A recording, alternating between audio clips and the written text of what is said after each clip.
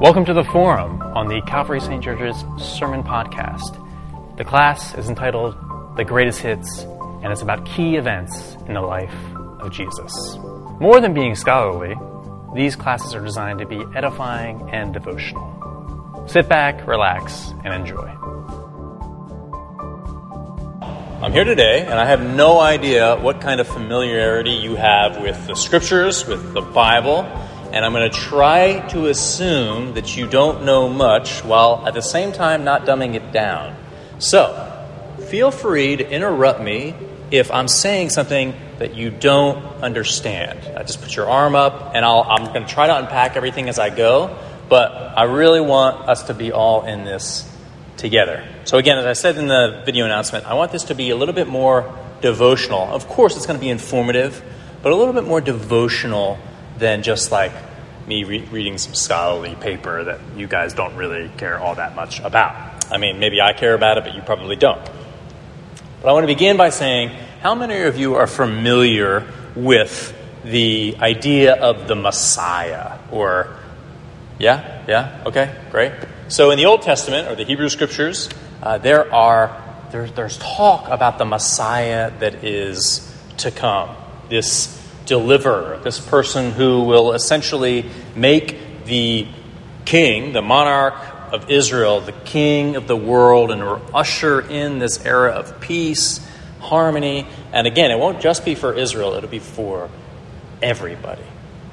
Now, there are a lot of different messianic promises, but one of them that oftentimes gets overlooked is a promise in the book of Deuteronomy. If you're not familiar with Deuteronomy, it's the fifth book of the Bible. There are the five books of Moses. Deuteronomy is the last one. It's the end of that kind of book that we call the Pentateuch. And what's important, what we see there, is that the messianic hope at the end of Deuteronomy is not so much a king like David, but a prophet like Moses. Now, in every age, not just the ancient ages, but even in our age, we are not merely focused in on our origins. That's really popular, right? 23andMe, all that stuff. But what we're even more interested in is what lies ahead, the hiddenness of the future. And we want to tear aside that curtain because we want to know what is going to happen so we can avoid bad things and go toward the good things or salvation, however that looks. And all religions do this in one shape, form, or another. They want to lift the veil of the future. And for a lot of people, they seem important because they impart knowledge about what is to come. Show us the paths to avoid. Show us the paths that are life. And so this is why practically all religions have, enacted or developed ways of looking into the future. And in the Deuteronomy text I'm going to look at in a second, this author mentions the alternative paths of looking into the future that are around Israel. Again, this window onto the future. And in case you think this is just for today, think about all the horoscope stuff and astrology or the palm readers. Like we're not divorced from all this. That's the supernatural end. But think about those of us who might be a little bit too obsessed with our Roth IRAs or anything that deals with seizing control of the future. Now, I'm not saying having a Roth IRA is a bad thing or retirement fund is a bad thing. But what I'm saying is when sometimes these good things turn into, the classic word would be idols or, again, it's all about seizing control of that which we cannot control. So the text goes like this. This is from Deuteronomy 18. When you come into the land which the Lord your God gives you, you shall not learn to follow the abominable practices of those nations. There shall not be found among you anyone who burns his son or daughter as an offering, anyone who practices divination, a soothsayer, an augur, a sorcerer, a charmer, a medium, a wizard, a necromancer. For whoever does these things is an abomination to the Lord. pretty strong language. The Lord is not interested in people seeking out wizards or necromancers or just a soothsayer. And we see this throughout the history of Israel. In the Old Testament, right, they're constantly trying to get rid of this stuff in the land, but it creeps back. And someone like King Saul, right, the king of Israel, the one who's to make sure we're following the law of the Lord, one minute he's like, we can't have any of this, but in the next minute, right, he has this battle with the Philistines, and he's not sure how it's going to go, and he's really nervous about it, and the Lord is silent. The Lord is not telling him, do I attack this way? Do I avoid? What do I do? So what does he do when the going gets tough and he gets a little nervous? The exact opposite of what we read about in our passage. The exact opposite of what he's been charged to do. He goes out to Endor, to this woman who conjures the dead, and he asks her to summon the spirit of the prophet Samuel so that he will get a glimpse into the future. So for Saul, at the end of the day, if the Lord will not speak, then someone else will have to tear aside the veil that covers tomorrow. Now, what I want to say is this. In Israel, there is the institution of the prophet, right? And a lot of times when we think of the prophet, we think of, someone who's going to tell the future. And there's an element of that, right? Some of these messianic promises. But more often than not, the prophet is really about pointing us back to the way of life. So the institution, you might say, of prophecy is very different than what a soothsayer does. And in the scriptures, they're constantly, a lot of times the Israeli or the Israelite prophets become soothsayers, which, they're forfeiting what they're supposed to be doing. We see that throughout the Old Testament. So the way of soothsaying, of saying, it's all going to work out. Do it this way. You're fine. From the Old Testament writer's perspective, these lies that are being told about trying to make people feel safe or secure, that is contrasted with a very different way of Israel. The way of Israel is the way of faith. Think about that. Think about that juxtaposition, right? And this is true in my life. I'm not above this. I try to seize control of the future because I crave security more than I crave the things of God. 80% of the time. Maybe if I'm honest, 90% of the time. But really, the contrast here, the office of prophet, what's happening in Israel, what's happening for the people of faith today, is that our way is the way of faith, not the way of the soothsayer. So I want to talk about this. In the next verses in Deuteronomy go, "The Lord your God will raise up for you a prophet like me from among you. Him shall you heed." Now, again, when we think of prophet, a lot of the times we think of, this person's supposed to interpret the future. And I'm not saying there's not ever that, though, go to a soothsayer, go to, a fortune teller. The prophets don't do that kind of thing. I'm not actually saying you should go to them. But the prophets look very different than the way they look. The prophet and the harsh critique of the prophets in the Old Testament writings oftentimes underscore the danger that, these prophets become that very thing that they're not supposed to be. And that they are, almost advertising themselves as, we are the consultants, come to us. And when this happens, Israel will relapse into the very thing it had been commissioned to prevent, much like what Saul did. So I want to fast forward. We were in Deuteronomy 18. Fast forward to the end of Deuteronomy. At the end of Deuteronomy, the author returns to this promise of a prophet who is to come. And he takes it far beyond the institution of prophecy at the time. He says that, "And there has not arisen a prophet since in Israel like Moses, whom the Lord knew face to face." So it's interesting. This is the very end of the book.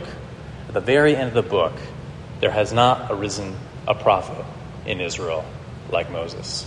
Now, however you want to view the first 5 books of Moses, Genesis, Exodus, Leviticus, Numbers, Deuteronomy, whether part of them were written by Moses, part of them written by other people, it seems pretty clear that the final form that comes together is put together way later, right? Like, why would Moses say Moses was the most humble person on the planet? So I'm not saying a lot of that doesn't come from the original events, but this is way later. So this is way later into the life of Israel. They've had a whole lot of prophets, and while some of them have been good, a lot of them have been bad, what essentially the author here is saying is that we long for the days when Moses looked out. And what was the thing that made Moses unique? Well, according to this text, there has been no prophet who knew the Lord face to face. Or whatever that means, you know what I mean? Like God face. But he knew the Lord face to face. This promise that a prophet like me will come has not been fulfilled in all these years after Moses has died. So there's this, and maybe this is like sad boy Ben coming out, but I kind of enjoy this like curious melancholy that is at the end of Deuteronomy. It's like there's like this kind of yearning, this longing, and not like you and me, right? A lot of times I'm just nostalgic for something that really never was. I just remember it incorrectly. But it is this longing for something even better, right? What they found was that taking possession of the land in Palestine did not constitute their salvation. They're still awaiting real liberation. They want an even more radical type of exodus, one that would call for a brand new Moses, a Moses 2.0, if you will. And here it is. So when we're looking for this prophet like Moses, what are we looking for?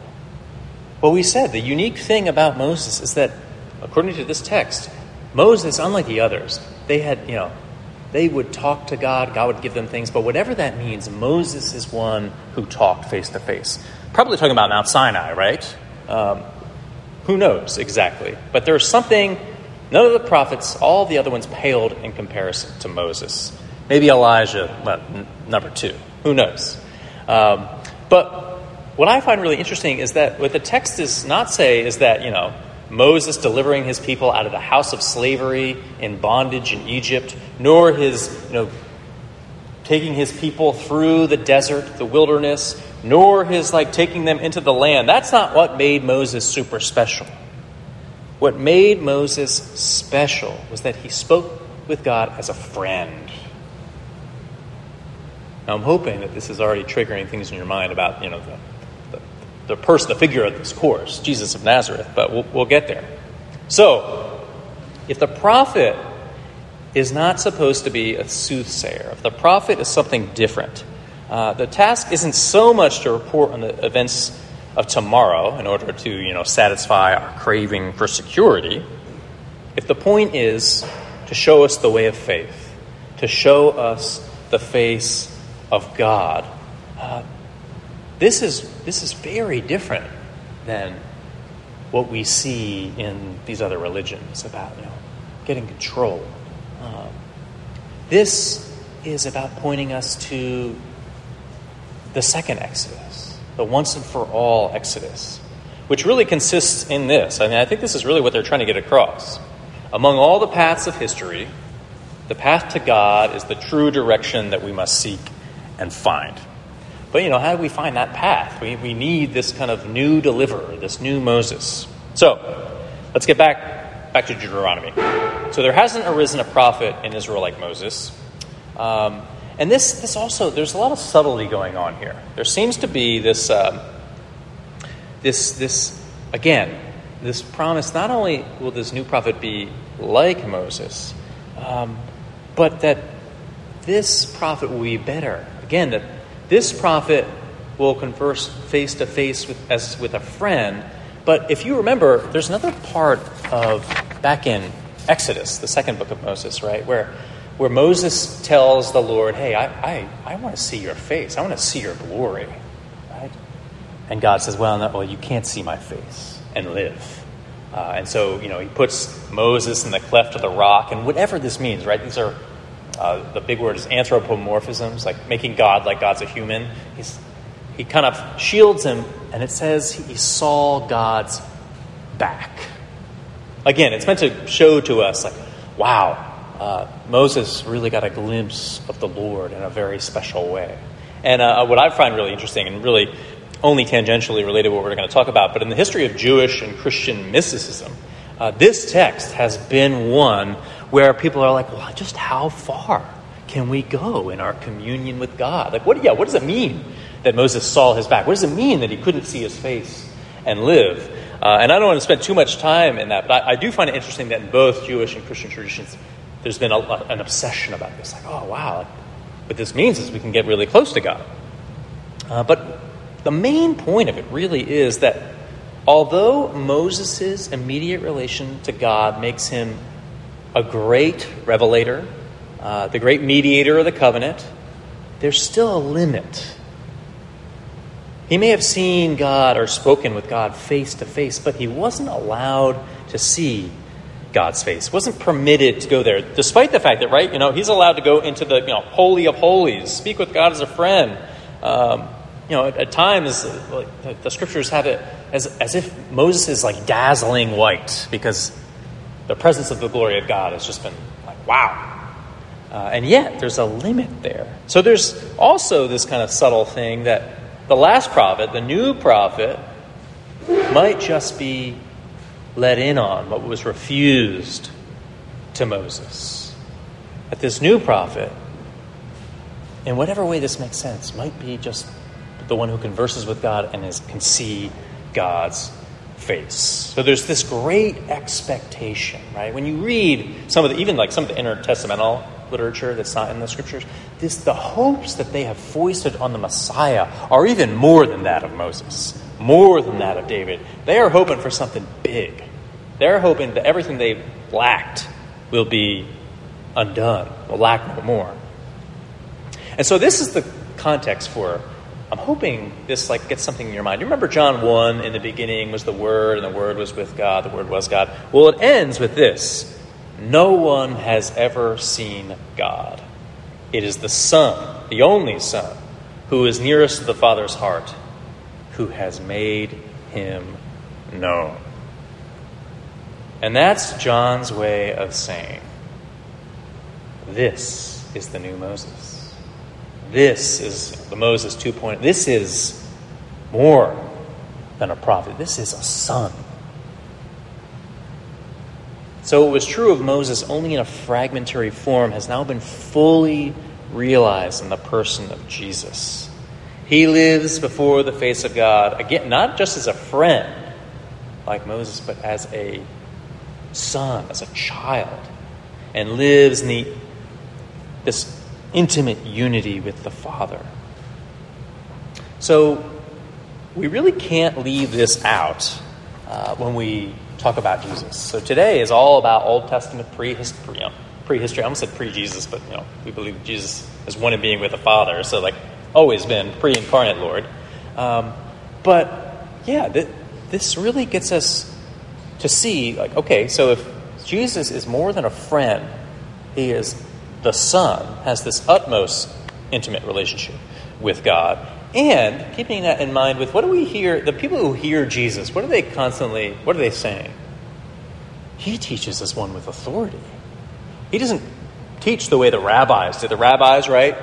They would draw upon tradition. What did the other rabbis say? Well, Rabbi so-and-so said this. They're saying, whoa, this guy, it's like he's making stuff out of thin air. Now, granted, of course, Jesus is referring to the Old Testament. Jesus is not just Jesus is a Jew. But he teaches with authority. Something new and radically different is happening here. Something that cannot be learned in the schools. This is teaching with authority. This is one who speaks to God face to face. Now, one more thing I want to say, and essentially we're going to wrap up, but one of the other things we notice in the New Testament is that Jesus, it's small, but it happens a lot. Jesus he withdraws, goes to the mountain, and spends nights alone in prayer with the Father. Now, the mountain, if you read your Bibles very closely, that's talking about Moses, Mount Sinai. Jesus goes up the mountain, converses with God, again, like Moses. But again, this contact, these nights alone in prayer with the Father, these short little passages, they lift the veil of the mystery of Jesus a little bit. They give us a glimpse into his, what you might say, his filial existence with the Father. It's like a family-like existence with God. This praying of Jesus is the Son conversing with the Father. And what's interesting about this is Jesus here, the incarnate Lord, human, and yet his human consciousness, his will, his soul, is interacting with God face to face. It's essentially like kind of taken up in that exchange. And in this way, too, you and I, who are adopted sons and daughters of God through the merits of our Lord, Jesus is our brother. We are siblings of Christ. God, his Father, is our Father in this adoption that's taken place. And so in this way, human praying is able to become a participation in this, again, filial or family-like communion with the Father. So again, if Jesus' human soul is taken up in the act of praying, those of us who see Jesus, our brother, we see the Father. Jesus said as much, right? Well, you have seen the Father. You've seen me. And the disciple who walks with Jesus is thus caught up with him into communion with God. And this is what redemption means. And I really wanted to say this, again, kind of the Old Testament background for like how we understand the mystery of Jesus. But also just that, yes, if Moses is one who talked with God face to face, and Jesus kind of one-ups that, right? And yet we are adopted as siblings. Then the very ordinary, boring activities like going and praying, we are caught up in something that is, kind of mind-blowing. This is where, sometimes I don't love where all the Christian mystics go all the time, but here's where they are right to be like, this is amazing. Moses speaks with God face to face. Again, shielded. Jesus here, Moses 2.0, our Savior, speaks and it's not shielded. And we have been grafted in as adopted children. And that means we're going to be safe in this glorious presence of Christ and God. What I want to say is, and we'll get to this a little bit later on, but at a church like ours, where we focus on the cross every single day, all the time, rightly so, and the humility of God in Jesus Christ, let's hold all that together, right? The cross, in some weird upside-down way, is the glory of God. Mind-blowing, right? But there's also, the fear and trembling of encountering the living God is real. This God is majestic and all-powerful. And yet, by virtue of Jesus and what he's done, we have been invited in and we have nothing to fear. And we can have a living relationship with this God. Thanks for listening to this bonus episode of The Forum on the Calvary St. George's Sermon Podcast. If you enjoyed this podcast or it nourished you in any way, consider supporting our parish with a financial gift. You can do it from your computer or right from your smartphone by going to calvarystgeorges.org/giving. Thank you so much, and we hope to see you soon.